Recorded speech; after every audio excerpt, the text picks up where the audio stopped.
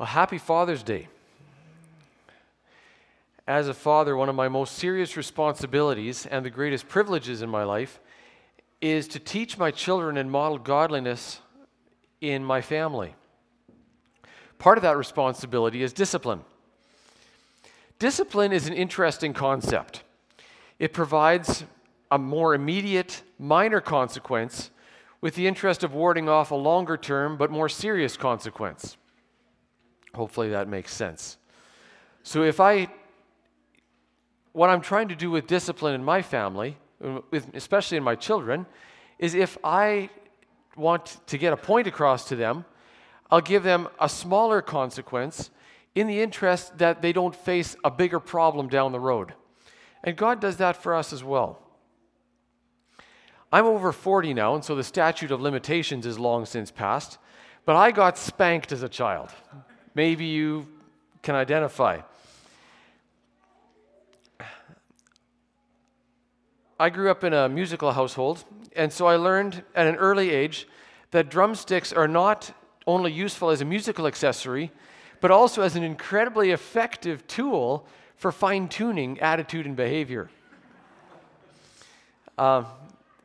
Insider tip, they're much more durable than wooden spoons. So whether you got a drumstick or a wooden spoon or a belt or something else, all of us have received some form of discipline at some point in our lives. The psalm that we're going to be looking at today, Psalm chapter 30, is an account of some discipline that David received. So if you turn in your Bibles or grab a Bible out of the pew in front of you, I'd encourage you to turn to Psalm chapter 30. And while you get there, I've got a few thoughts. Psalm 30 reads something like a memoir of David, almost as though he is remembering a specific time and situation of divine discipline in his life. If you found it there, you'll see the first line says, it's Psalm of David, a song at the dedication of the temple. Some translations will say at the dedication of the house. And according to a couple of commentaries, there's reason to think that this psalm could have been written for the dedication of the tabernacle that David had set up for the Ark of the Covenant in Jerusalem. You'll remember that when David became king of Israel, there was no temple yet, so he set up the tabernacle in Jerusalem, and that's where the Ark of the Covenant was housed. Maybe this psalm was written for the dedication of that tabernacle. It could have possibly been written to dedicate or to commemorate the dedication of David's own personal house. But a third possibility, and one that makes the most sense to me, is that David wrote this psalm for the dedication of the site of the future temple as recorded in 1 Chronicles 21 and also 2 Samuel chapter 24. They're parallel passages. So we're not going to read those today, but I want to give you just a quick summary of 1 Chronicles 21 so that we have a bit of a background for this psalm. In 1 Chronicles 21, Israel is going, things are going really well for Israel. And so Satan, the sworn enemy of Israel, rises up against Israel and moves David to number his fighting men or take a census of, figure out how many there are. So David pursues this census of his fighting men, and against the recommendation of some of his closest advisors, namely Joab, he goes ahead and makes them count up how many fighting men he's got. And what we don't see is David's attitude in this. We find it later. But God is angry with David and gives him a choice of 3 punishments for David's pride in this. He gives him either 3 years of famine, 3 months of defeat before his enemies with a sword overtaking, or he gives David the option of 3 days of plague in the land with the angel of the Lord destroying throughout all Israel.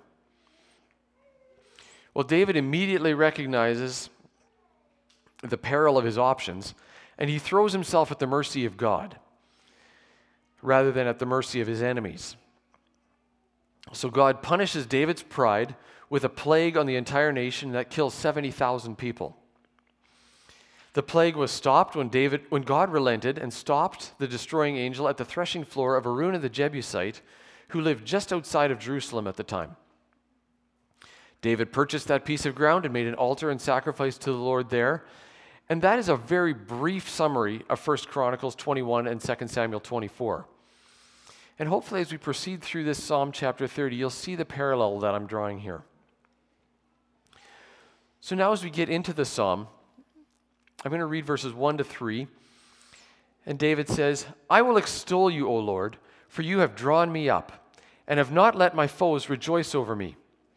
O Lord my God, I cried to you for help, and you have healed me. O Lord, you have brought up my soul from Sheol. You restored me to life from among those who go down to the pit."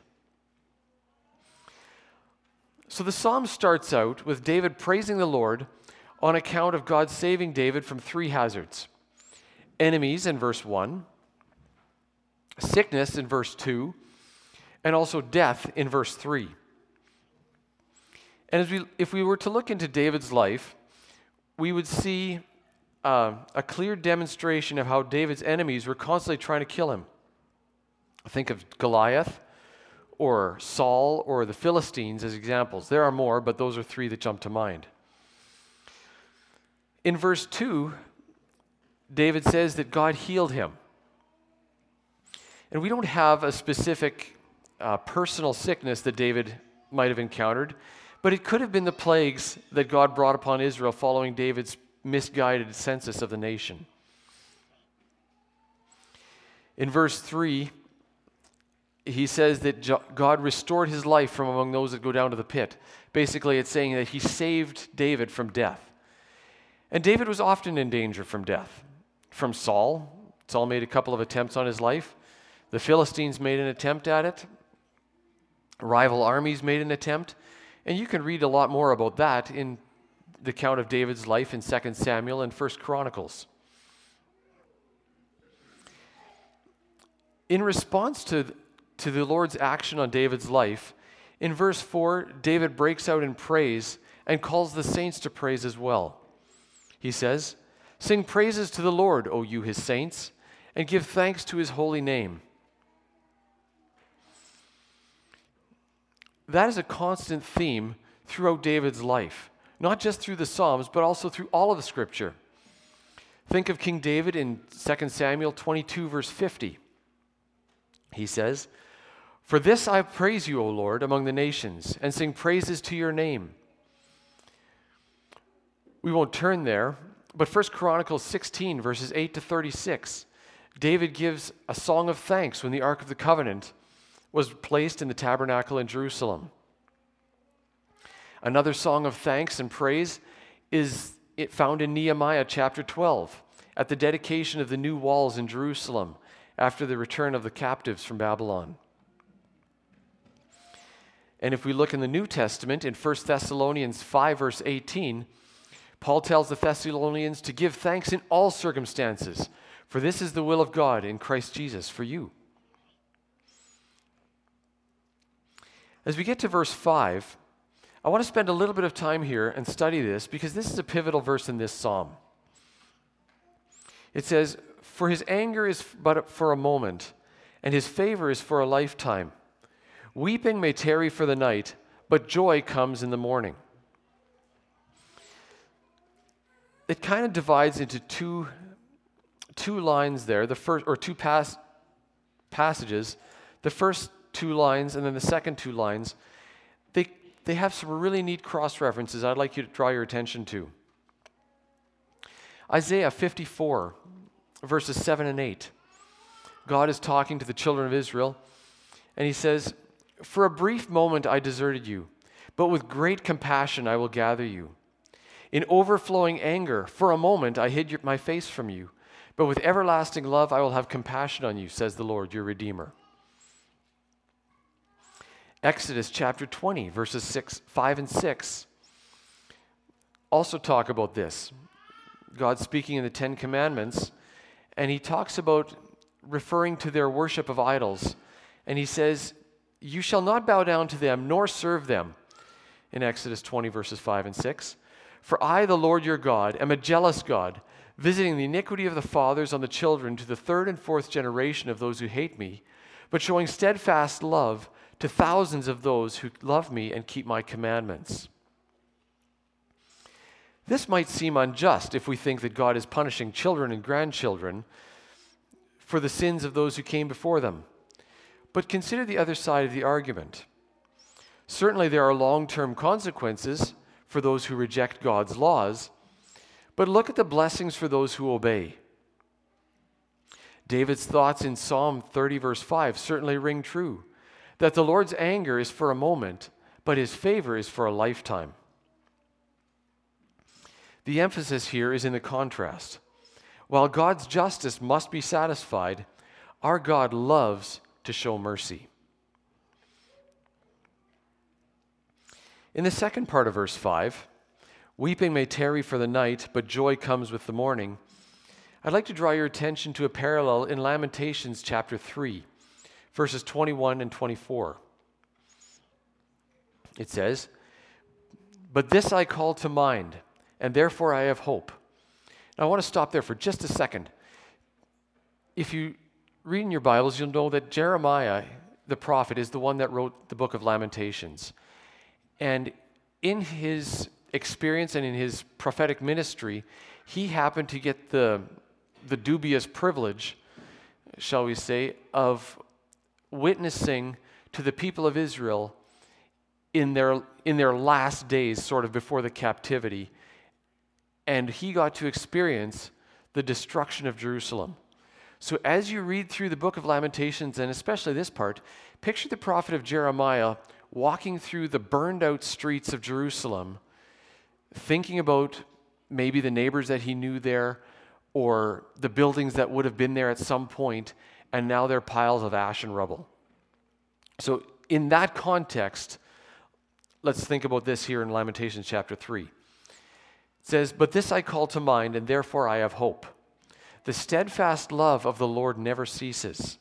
His mercies never come to an end. They are new every morning. Great is your faithfulness. The Lord is my portion, says my soul. Therefore I will hope in him." And picture that as you think of the devastation and demoralization that Jeremiah would have faced as he walked through Jerusalem. A lot of popular so-called Christian teachers and preachers take the promises that God has made to Israel and apply them directly to the church. We need to be really careful when we do that, because it's a little bit like reading somebody else's mail. There are cases, however, where there are New Testament parallels to the Old Testament promises, and this is one here, where weeping may tarry for the night, but joy comes in the morning. If you want to turn your Bibles to John chapter 16, verses 20 to 22.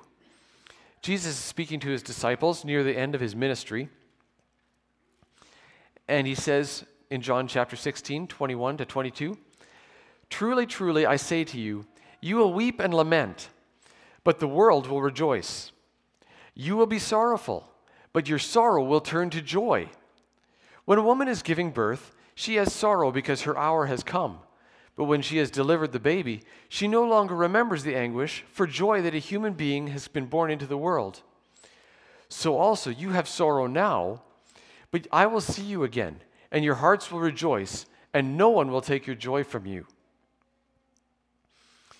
Also, Romans 8, verse 18. Paul says, "For I consider that the sufferings of this present time are not worth comparing with the glory that is to be revealed in us." 2 Corinthians 4, verses 16 to 18. Paul says, "So we do not lose heart. Though our outer self is wasting away, our inner self is being renewed day by day. For this light, momentary affliction is preparing for us an eternal weight of glory beyond all comparison, as we look not to the things that are seen, but to the things that are unseen. For the things that are seen are transient." That means that they're going away. They're not going to last very long. "But the things that are unseen are eternal."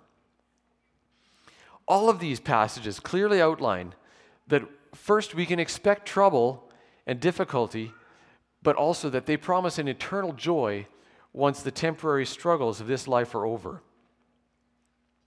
For the believer, our mourning comes in heaven. Joy is going to come.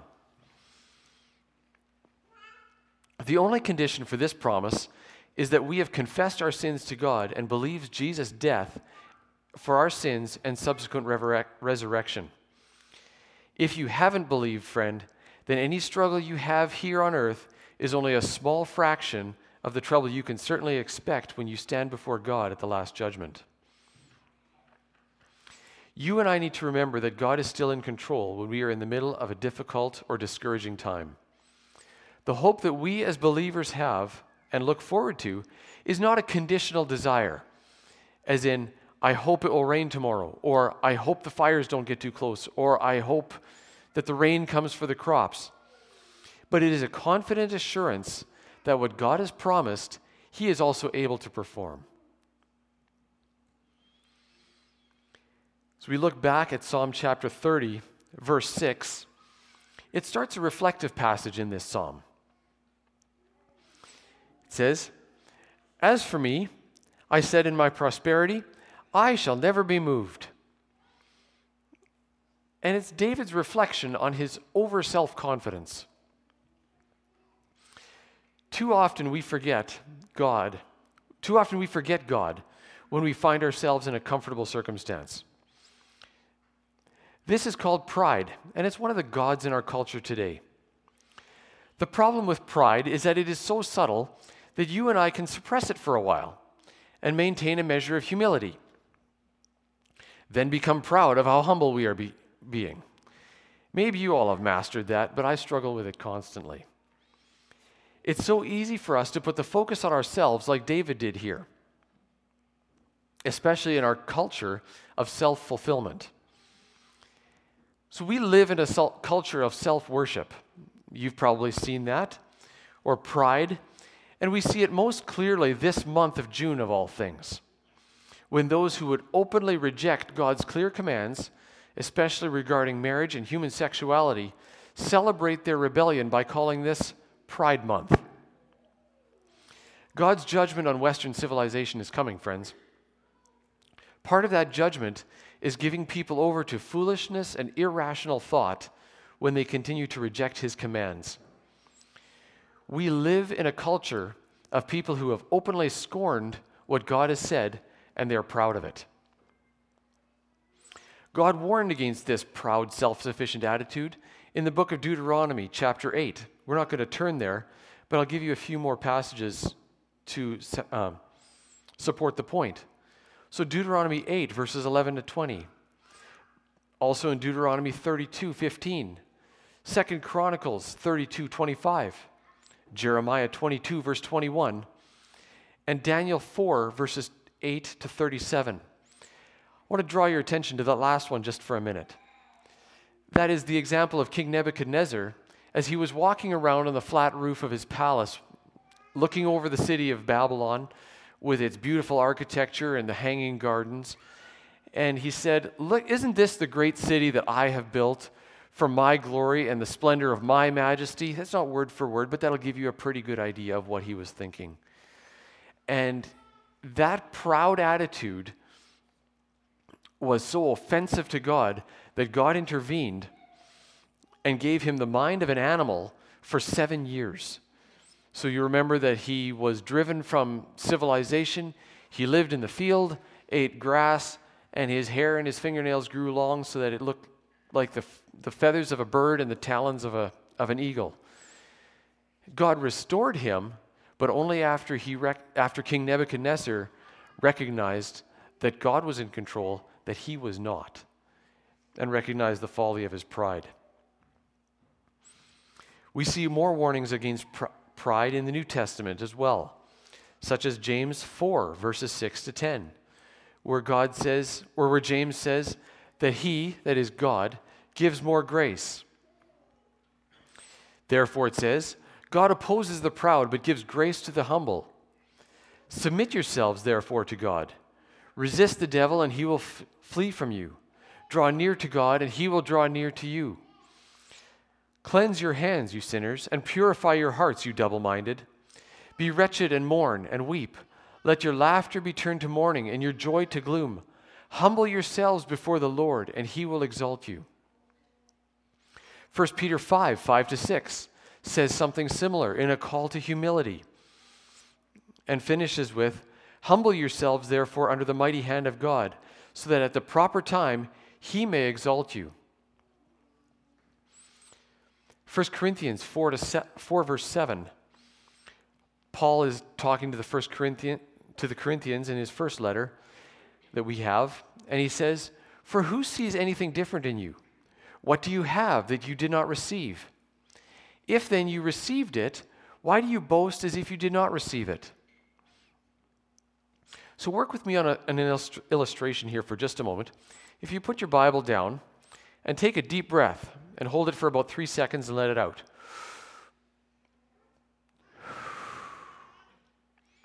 Then take the palm of your hand, or take one hand, whichever is preferable, and take 2 fingers from the other hand, put it just below the bone at the base of your thumb.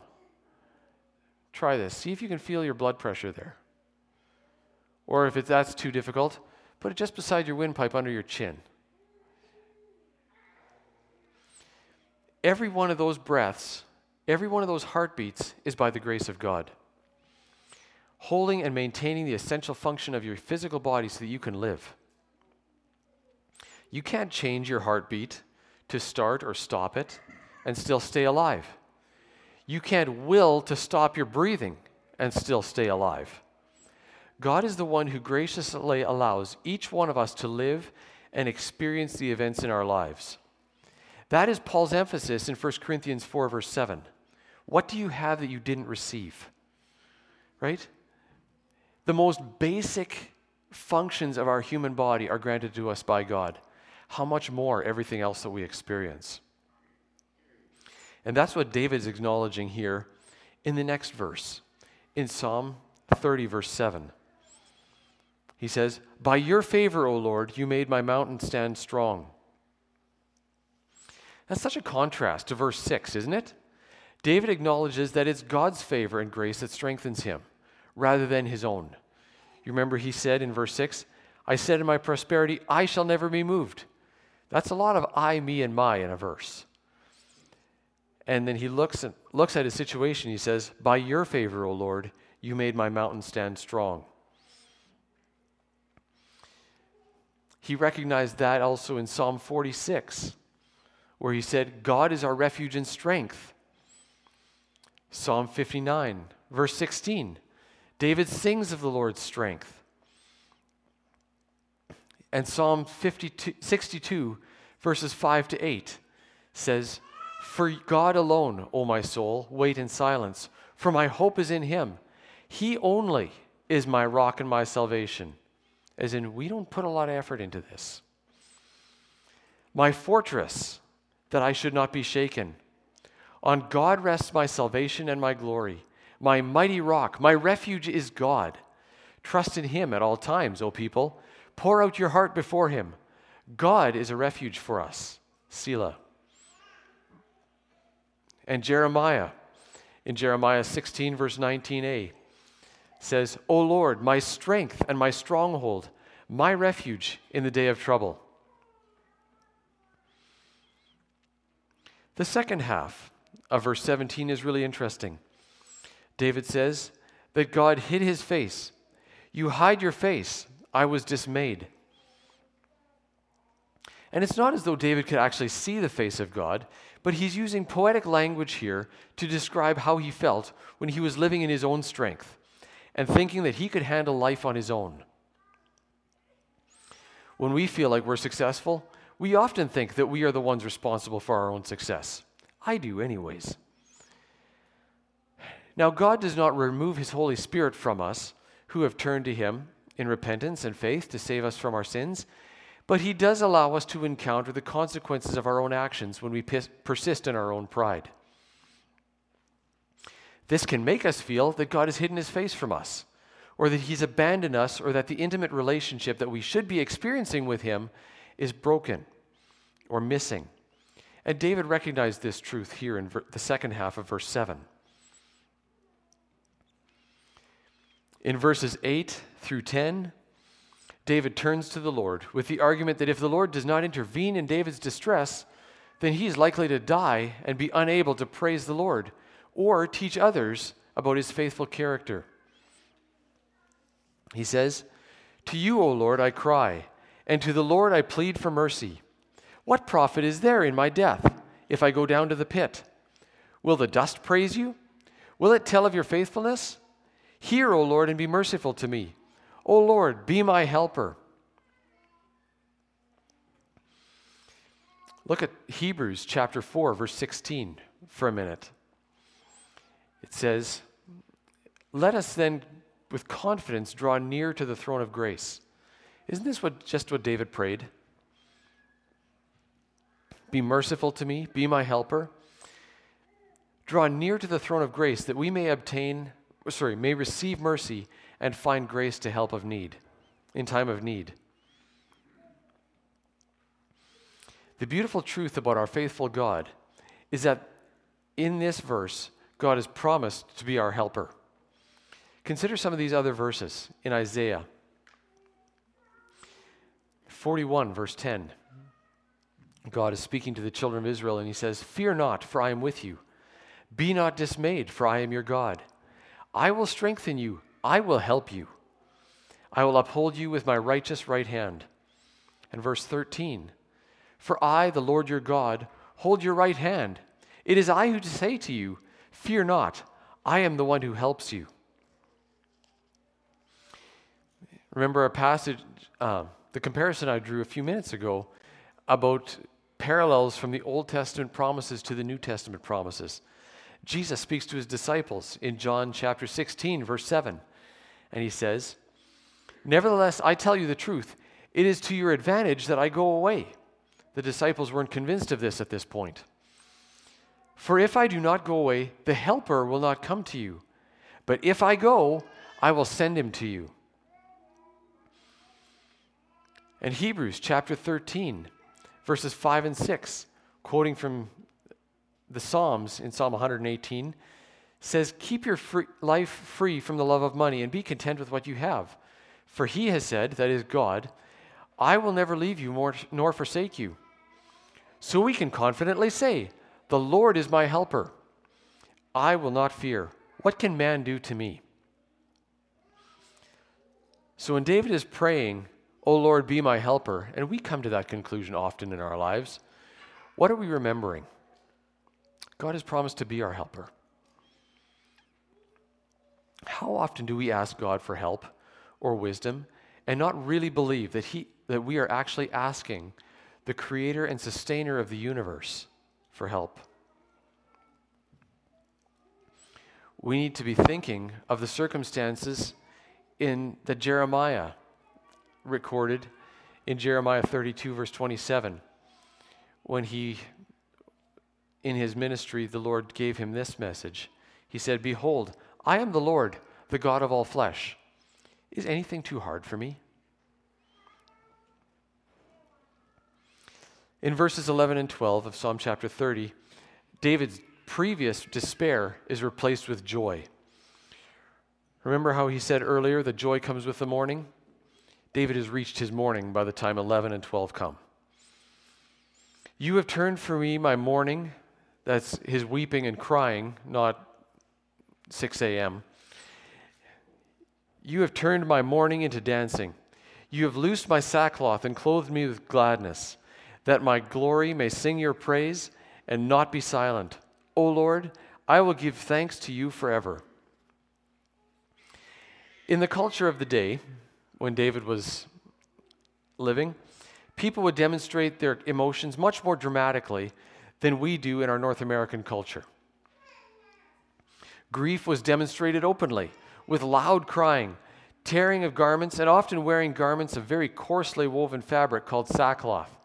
Think of the gunny sacks that we get corn in the summertime, and then think of wearing that next to your body. That alone would make you cry.